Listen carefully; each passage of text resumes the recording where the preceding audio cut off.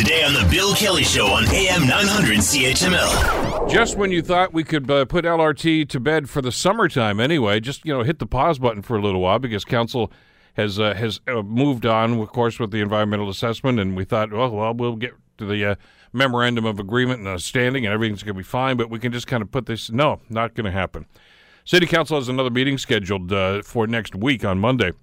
They only meet twice during the summer break, and that's for a variety of reasons. But anyway, Councillor Matthew Green says he wants to see his fellow councillors adding their support to a motion he's going to bring to have the HSR operate the LRT once it's completed. Now, this is not a new idea, and Councillor Green's not the first one to raise this idea.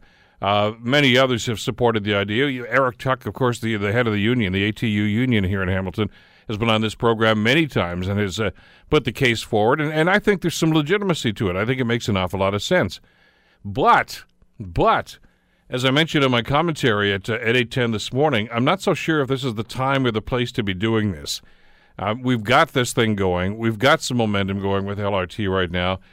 Is it really in a situation where you want to open this up and say, well, we want to modify this? I mean, how many other councillors are going to put their hands up now and say, well, you know what, since you're doing that, I think we should change this. And then, what happens with City Council then? We could be talking about this until the 12th of never. Ryan McGreal, editor of Raise the Hammer and an advocate for LRT, joins us here on the Bill Kelly Show to talk about this. Morning, Ryan. How are you doing today? Good morning, Bill. I'm really well. How about you? Great. Listen, I got to ask you about Councillor Green's, and I think he has the best of intentions here, but you know what this reminds me of? It's like somebody who's making a stew, and everybody who walks by the kitchen says, you know what, I know what I need to add to this, and and the next thing you know, the whole thing's gone to and I'm afraid this is going to happen with LRT. Can't we just leave this alone and let this thing proceed? Yeah, this stew has been simmering for a long time now, and I'm pretty concerned about the implications of making changes to the recipe this late in the process. There's certainly a case to be made for having the HSR operate the LRT. I don't think it's a surprise to anybody that HSR literally stands for Hamilton Street Railway. But this conversation needed to happen like a year or 2 years ago.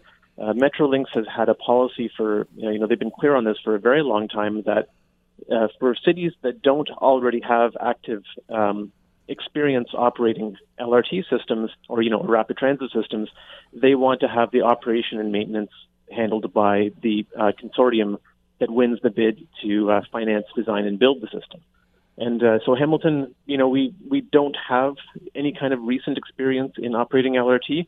Metrolinx's position is that if you're not already doing it, this is too important to leave to chance. Well, there's another side to this, too, and I mentioned again, it's on my blog, of course, at 900CHML.com, and you've written extensively about this and Raise the Hammer, too, Ryan. There's another element to this. Nobody wants to say this on the record, but the sources I've talked to that work closely with Metrolinx have basically said it. They said, look, these guys don't have any skin in the game, so they can't really dictate terms. In other words, KW and some of the other cities kicked in capital costs toward this, and so Metrolinx said, well, okay, if you guys want to have some say in this, maybe so. But in this case right now, they're paying for it, they're building it, and they're basically saying, well, we'll tell you how it's going to operate then. And I'm not so sure I agree with that, but I can understand where they're coming from. There's that. Certainly, I've heard similar kinds of noises from kind of around Metrolinx. The other side of that is that Hamilton doesn't have a very good track record for managing transit in general. Council for the last 30 years has been systematically starving our transit system of the revenue that it needs to operate a really good, high-quality service that people want.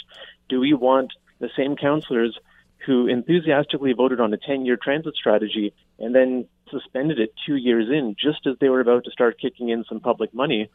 Do we want these people to be directly overseeing how the LRT operates? That's potentially a recipe for disaster.